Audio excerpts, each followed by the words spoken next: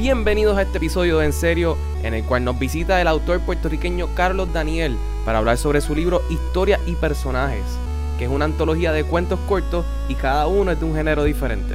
Con él hablamos sobre el proceso de crear las historias, los personajes, de dónde saca su inspiración. Conversamos sobre la falta de autores y de obras literarias de ficción en Puerto Rico y cómo la industria del libro en la isla es básicamente libros históricos y biografías, lo cual nos lleva a hablar sobre por qué entonces Carlos Daniel decidió vender su libro a través de Amazon en el formato digital de ebook y lo difícil que es publicar un libro en la isla. El libro será presentado oficialmente el 22 de marzo a las 7 p.m. en Boulevard Café en Cobians Plaza en Santurce, pero ya lo pueden conseguir en Amazon. Vayan al search Historias y Personajes y van a poder conseguir el libro allí. Así que disfruten el episodio 142 de En Serio. Julie, do the thing.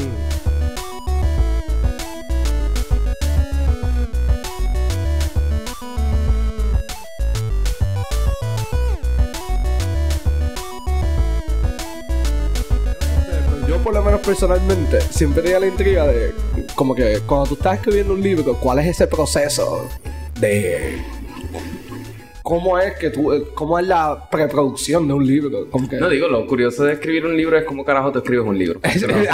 Macho, y no cómo empieza. Sí, no, ¿Cómo carajo tú empiezas a escribir un puto libro? no, pues tú puedes tener la idea, pero escribir Es muy diferente. Es muy diferente. No, y como que yo soy así tan vago, como cuando tú te sientas y tú dices, puñeta, ahora es que voy a empezar a escribir. A mí, después de que hayas hecho todo el brainstorm y toda esa mierda, como que ahora voy a empezar a escribir. Y después como que ahí no. Y después de cantazo la página 160 te das cuenta que no va con la 1 y se jode toda la historia. ¿Qué carajo tú haces con eso? Bueno, eso es un borrador básicamente que a veces hay que jugarse ese chance porque después que vas por la página quizás hasta 100 empiezas desde cero otra vez. Porque llegas a la página 100 y dices, me gusta lo que escribí, pero estuve hablando ayer con algún pana, me dio otra idea, creo que voy a empezar desde cero otra vez. Y ya. Yo me quito. A lo mejor un mes y medio en esa página. Por eso llevamos 7 años esperando Winds of Winter. Sí. Y este cabrón no termina todavía. Ni lo terminará. No, yo creo que él no lo va a He's gonna terminar. Bendito. Es la verdad. Está feo decir esas Es la cosas. verdad. Pero tú específicamente, ¿cuál es el proceso tuyo per se? Pues mira, mi proceso como tal básicamente siempre es encontrar una idea central.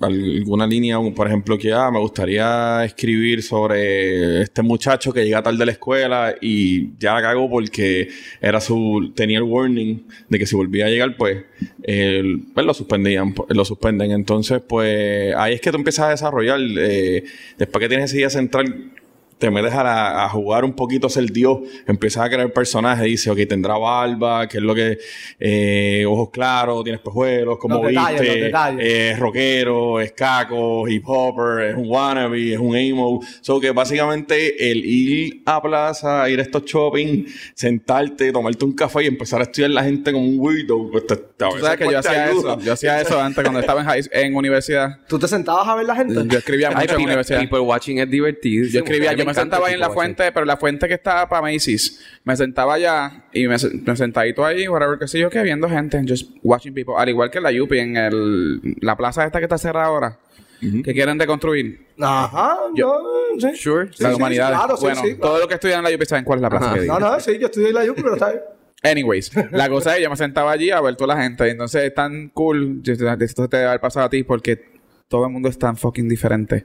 Like how they walk, how they talk, cómo reaccionan, cómo se mueven, que si los tics, que si el que está mirando para abajo, que si el que está mirando para el lado, que si el que está mirando para arriba. Ay, ¿a ti nunca te ha pasado que cuando estás mirando gente y dicen algo bien charro y tú dices, diablo, esa gente es bien charra? Sí. Y después lo procesas y tú dices, diablo, eso es algo que yo y mis panas diríamos. Eso, sí. Pero tengo una observación y es que se está encontrando ahora hacer eso un poco aburrido porque lo único que encuentras es todo el mundo con la cabeza hacia abajo. Exacto. Mirando Vean el el celular. Ya no hablan. Es como que diablo, mano. O sea, yo no puedo estar escribiendo todas mis historias de esto. Pero porque... por eso es bueno uno janguear solo. ¿Puedes hacer una historia de eso? Claro que sí. Bueno, sí. No, pero escribes una, pero Y después... haces una página que es como que está la persona caminando viendo el celular y ya se acabó.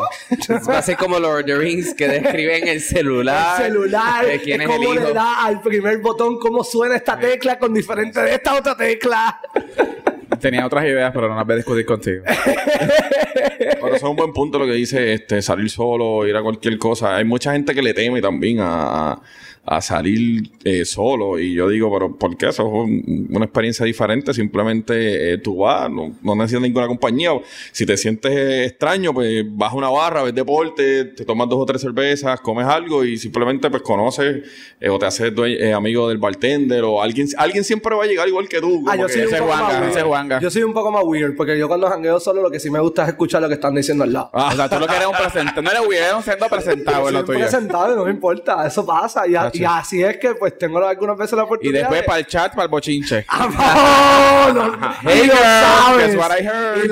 ¿No te acuerdas el día que estaba Lo sé, hablando de por las eso mismo lo estoy muchachas que diciendo. le daban y que eso era amor? Y era So, como que, what the fuck? cada vez que veas a Juan en una barra, pues sabes que va a estar escuchando para pelarte después un chat. O te tiro fotos para mandarla. Mira el pantalón de este tipo. Fotos no, pero sí es las historias. Las historias se las cuento a esta gente por el chat. Es como de cabrón, están diciendo que ellas lo aman, pero que le falten la cara. Eso, y es como que, ok. Actually, that was actually... Eso es basado en una historia. Eso es basado en hechos reales, sí. So, loosely based. O sea, tú básicamente lo que haces es un mapa. Hago un mapa, básicamente, de desarrollo, una idea central, empiezo a desarrollar el personaje, su ambiente, su entorno, qué quiere estudiar, por qué hizo esto, sus valores, está casado, no está casado, tiene hijos, no tiene hijos, y pues eso básicamente es lo que yo hago, crear todo como que este historial de cada personaje que va a salir, dónde lo voy a hacer y cómo es el lugar, si va a ser una ciencia ficción, que va a ser el tipo Blade Runner, por decirlo así, todo volando, o nos vamos en el tiempo real, o va a ser flashback, o primera persona. Primera persona es bastante reto, pero porque pues a veces pues mucha gente lo encuentra un poco, no aburrido, pero como estar leyendo la perspectiva del personaje, todo depende. Usualmente se recomienda que se haga un primera persona si es misterio, suspenso, que te mantiene sintiendo lo que está llevando ese personaje. Ok, como un thriller. Pero si haces un drama, pues es un poquito tedioso el estar en los zapatos del protagonista. De una persona nada más estancado en solamente una perspectiva. Vas a escuchar ese personaje por las 500 páginas o 300 Exacto. que tenga la novela. Y es como, Sí, ese es el beneficio de usar un narrador. Exacto. Digo, para mí el mejor narrador en un libro ever siempre va a ser The Hitchhiker's Guide to the Galaxy, que literalmente el libro es el narrador. Todavía no lo he leído. Ese Sí. libro es flawless. La película prácticamente es literal. Es eso, sí, también. lo Tampoco mismo. he visto la película. La película es bien buena. La película es bien buena. Y te ha pasado... es complicado llevar la idea que tienes a escribir. Como que cuando estás escribiendo y tú dices, diablo, esto no es lo que yo tenía en mente. Pues no me ha pasado. Lo que sí es que cuando tú vacías toda la imaginación de la historia que tienes ahí y empiezas a reeditar, nunca terminas siendo lo que tú comenzaste desde un principio. Sí tienes esa base, pero le das una forma y a veces realmente ahí puede pasar eso. O me gusta lo que quedó o realmente pues tengo que volver a empezar o no es una historia que vaya a tener éxito. Porque pues siempre hay alguien que le va a gustar, pero tú quieres llegar a un mayor público. Y escribir algo para que 2 panas y tu mamá te diga, está bueno. ¿Lo leíste? No, y estas 3 semanas diciéndole, ¿lo leíste? No, pues porque no. Y la opinión de mamá nunca Exacto, cuenta. ya siempre te van a decir que sí, es verdad. Esa siempre es mi mayor preocupación en cuanto a escribir. Cuando uno sabe que uno terminó. Muy bien, eso Alex. es una pregunta Muy bien bien, fuerte, pero Alex, gracias. muy bien, wow. creo que viene el vaso de agua aquí. They discovered the killer, lo mataron y se acabó. Mira, realmente no hay contestación para eso. Yo creo que uno siempre quiere continuar. Cuando te gusta una historia, tú quieres seguir y seguir. Yo creo que el mejor ejemplo es las secuelas y las trilogías, que tú no te puedes despegar de esos personajes. Tú dices, yo tengo que escribir una secuela porque yo tengo que volver a traer a Jack Reacher o tengo que traer a Liam Neeson con Taken o que es demasiado etcétera, ¿sabes? Y pues yo creo que uno nunca pone el final lo tiene que dar uno y desistir de esa idea. Yo creo que suena como un buen final lo que escribí, lo tengo que dejar ahí. Si no, pues tienes que tener una tremenda sinopsis o una tremenda trama para tú volver a traer ese personaje y que quede igual que la primera, que muchas veces sabemos y que no pasa. normalmente el final ya tú lo sabes cuando estás escribiendo o mientras estás desarrollando la historia. Cuando lo voy desarrollando, que por lo menos en lo personal, yo empiezo a escribir las primeras escenas y cuando me voy a janguear con amistades o lo que sea, estoy haciendo lo que sea, de momento digo, anda para el carajo, esto sirve para el final, o sirve para la mitad, o encontré el clímax de lo que va a ser en la historia. Y siempre a veces estoy en unos viajes, la mitad de pero ¿estás aquí o estás allá? No, es que me llegó este momento, esto lo tengo que guardar porque cuando llegue, seguramente estoy un par de palos metidos, se me va a olvidar, o estoy ocupado y se me va a olvidar o lo voy a cambiar. Llegó ese momento, esa inspiración llegó ahí, y hay que guardarla, ¿no? ¿Y escribes en orden o escribes diferentes escenas y después las pegas? No, escribo en orden. Lo que hago es un tratamiento. Si pongo el ejemplo de ahorita del nene en la escuela, que llega tarde y lo botan, pues empiezo. ¿Cómo yo empezaría la película o cómo empezaría la novela? Pues se va a levantar. Escena 1 se levanta, escena 2 se cae, escena 3 no contesta la llamada, escena 4 pierde el taxi. Y cuando me siento entonces a desarrollar la historia, ahí desarrollo y profundizo un poquito más en cada escena. Y digo, esto se puede empezar así, ¿no? Y ahí voy quitando, armando. Es bastante complicado a veces tú decirlo que ya, por fin voy teniendo un first draft. Okay. ¿Y tienes un editor o eso es todo tú? ¿O lo estás haciendo todo? Pues mira, este primer libro lo editó una amiga mía, se llama Cristi Trapote, que es profesora. Y pues a mí me encanta contar historias, todos contamos historias, pero con esta tecnología y todo, las ortografías se han vuelto orden del día y cambiamos palabras y se nos ha olvidado ciertas cosas, así y que también siempre es bueno que lo lea otra persona porque tal vez tú piensas que esto está bien cabrón y verdaderamente no tiene ningún sentido lo que estás escribiendo. Lo peor son los chistes internos cuando uno lee cosas que son que tú es que tú sabes que ese tipo se está riendo con cojones. Sí, no. Yo tengo como el staff close, que son los que me van leyendo y me dicen, me gustó, no me gustó, esto, aquello, lo otro. Y por eso, antes de tirarme una novela de una sola historia, decidí entonces hacer una antología de 6 historias pequeñas que no tienen nada que ver de cada género. Un drama, un misterio, un suspenso. No soy de comedia, pero en esta antología es para experimentar. Pues entonces le añadí la comedia que se llama Inmaduro a los 52. Comedia tiene que ser lo más difícil para escribir. Sí, comedia. Bueno, tú y yo sabemos de eso. Tú y yo sabemos de eso. Pero cuenten esa historia. No, el programa de televisión que lo empezamos a hacer y era un programa de sátira de política y somos pésimos comediantes. Esto era una comedia. Ese es el punto. Pensaba que era como algo pues serio. No, había chistes. No, había chistes adentro y teníamos fotos de Star Wars con Gaddafi y todo, pero está ahí. Y eso era gracioso. Tú tienes que ver si reírte, cabrón. En serio. Bueno, tú te estás riendo ahora mismo. Me río por lo leí que suena la ejecución. No, era pésimo. Es triste tú hacer algo como que esto y de momento todo el mundo serio ahí. No, pero nos dimos cuenta por lo menos y por eso fue que dijimos para el carajo. Fue como un año. Fue un season. Fueron un season y medio. Sí, fueron 20 y pico episodios, ¿verdad? Pues ya lo son. Sí, fue mal. Pero yo creo que ya como el cuarto o quinto sabíamos que no éramos graciosos. Sí, eso pasa. El misterio. ¿Cómo uno escribe el misterio? Si has escrito o si... Sí, el misterio en esta novela está lo que es The Stranger. El misterio es algo que ya no se ve mucho. Y la gente pues piensa o todavía tiene esa confusión a veces de que el misterio pues lo confunden con terror. O sí, suspenso, pero... hoy día las películas que llaman de misterio son más grotescas que nada, que lo que dan es asco. Y el miedo es que, yo no quiero ver. No es que estoy cagado, es que no quiero ver, porque Exactamente. Pues el misterio siempre son preguntas. Una historia de preguntas. Te levantas por la mañana, estás con tu roommate y él está viendo televisión y te dice, mira, ven acá. Y entonces sale una foto tuya en la televisión. La policía te está buscando porque robaste un banco. Y tú dices, ok, pero yo que estaba jangueando ayer, como que robó un banco. Entonces empieza todo este misterio que es probar tu inocencia, dónde tú estuviste, qué fue lo que pasó. Y entonces todo en contra y tratar de jugar con el rompecabezas de que este es el malo, no, aquel es el malo, y jugar con la mente del espectador o el autor. Es como en Fast and the Furious, que juegan con la mente del espectador de que los malos nos hacen pensar que son buenos de verdad y terminan siendo buenos. Sí. No, ¿sí? Bueno, yo sé que te gusta. Yo sé que te gusta. Espectacular. Yo sé que te gustó. La cara de Miguel. Obviamente mi total silencio me lo dice todo.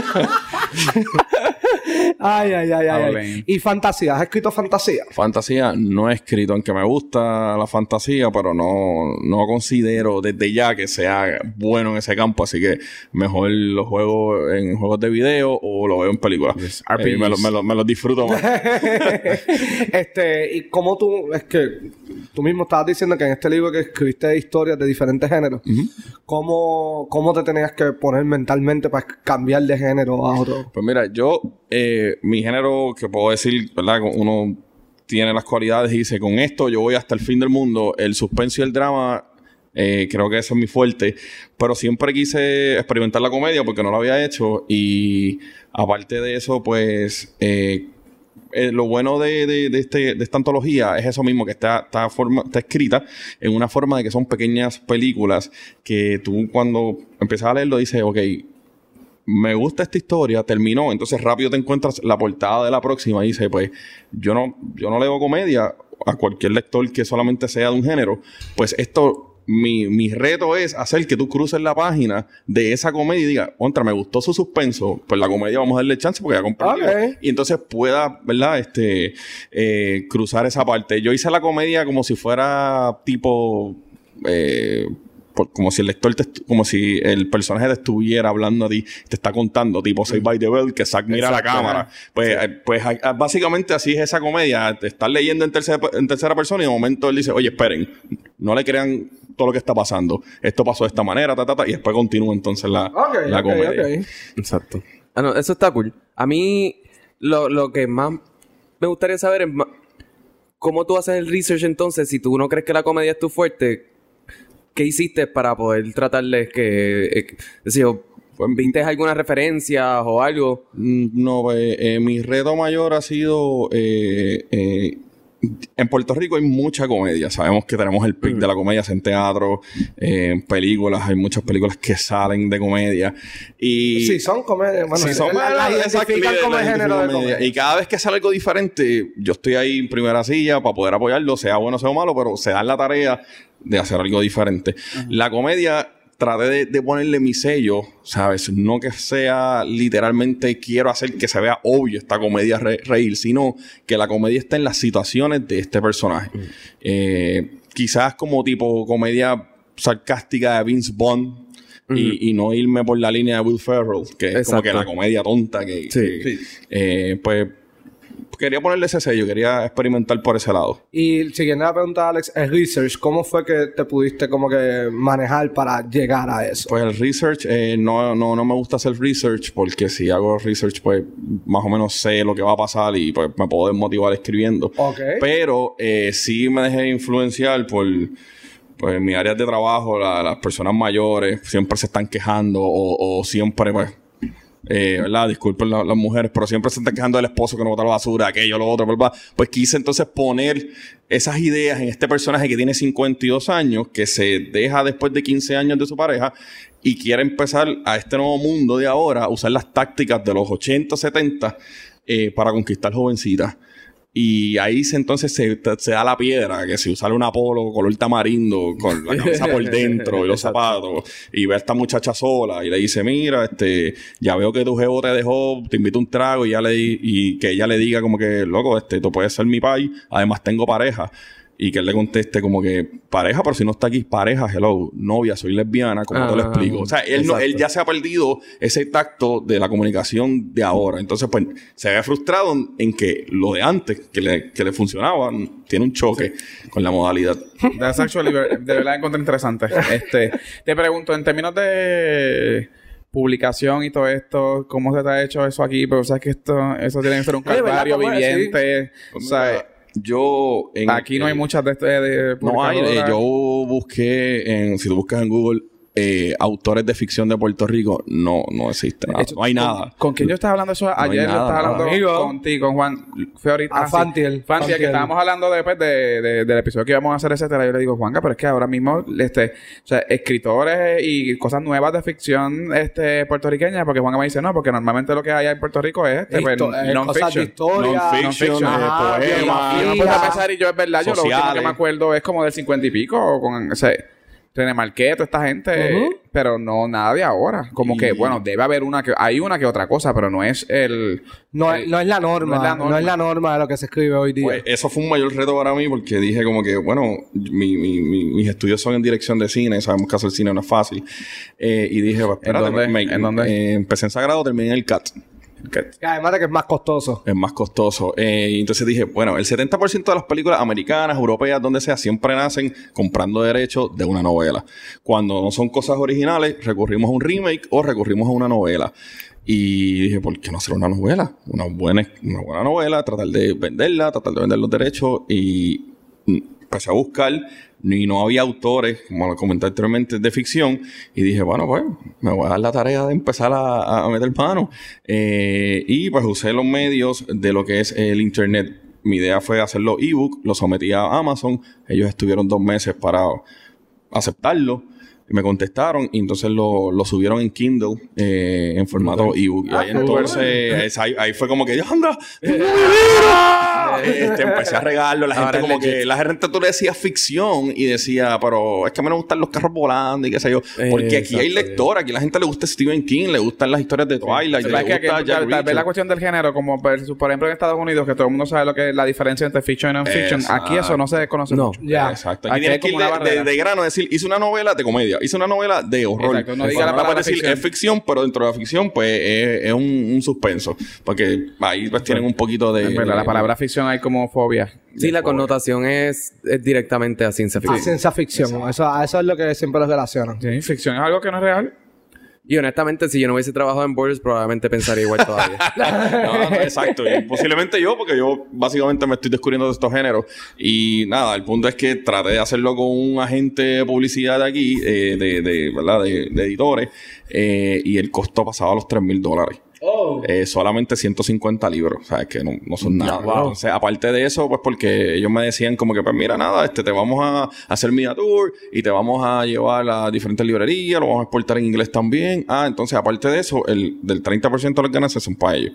Y yo me quedé, pero entonces, ¿cuánto hay que vender el libro? ¿Cuánto hay que vender el libro? En $40, 160 páginas, empezando. Sí. ¿Sabes? Que eso, entonces, pues gracias a que tenemos el internet y nos ayuda a la gente independiente que quiera hacer cosas, pues ya no se depende tanto. Entonces, a través de Amazon conseguí entonces el negocio y lo tengo físicamente gracias a ellos. Y estoy haciendo la tarea de que ya pasé de autor, ahora lo voy a distribuir yo mismo. Y hacer este trabajo, pero entonces has hablado con librerías. Sí, ya oficialmente lo presento el 22 de marzo. ¿En dónde lo vas a presentar? En Boulevard Café, que eso es en el Cobian Plaza en Santurce. Eso es al lado del Episcopal, al lado de... Sí, que tengo entendido. Cobian. Eso es ahí en Santurce. Antes de lo de 23. Para eso. Entonces, pues, a partir de eso, las copias me llegan el 26 de marzo y comienzo ya de por sí. Creé este tipo de publicidad de decir, ok, porque además de librería, está la moda del coffee shop, los millennials se tiran selfies con los cafés, taza, pues, ya tengo 4 coffee shops que... Sí me dijeron que lo van a vender al lado de la... Yo llegaba a los coffee shops diciendo, imagínate un millennials al lado de la cajera, al lado de la caja registradora con el libro, selfie, apoyando de aquí, bla, porque quiere estar in, como que... Actually, eso es una... No, de verdad está bien cabrona la idea. Sí, aparte de la librería, ya hablé, o sea, ya me he comunicado con Librería Seca, San Norberto, pero dentro de eso, mi meta también es llevarlo. Tenemos gente que nos escucha de la que más hoy siempre va de Bookstore, en San Patricio, sí. Ahí contacten al hombre bendito.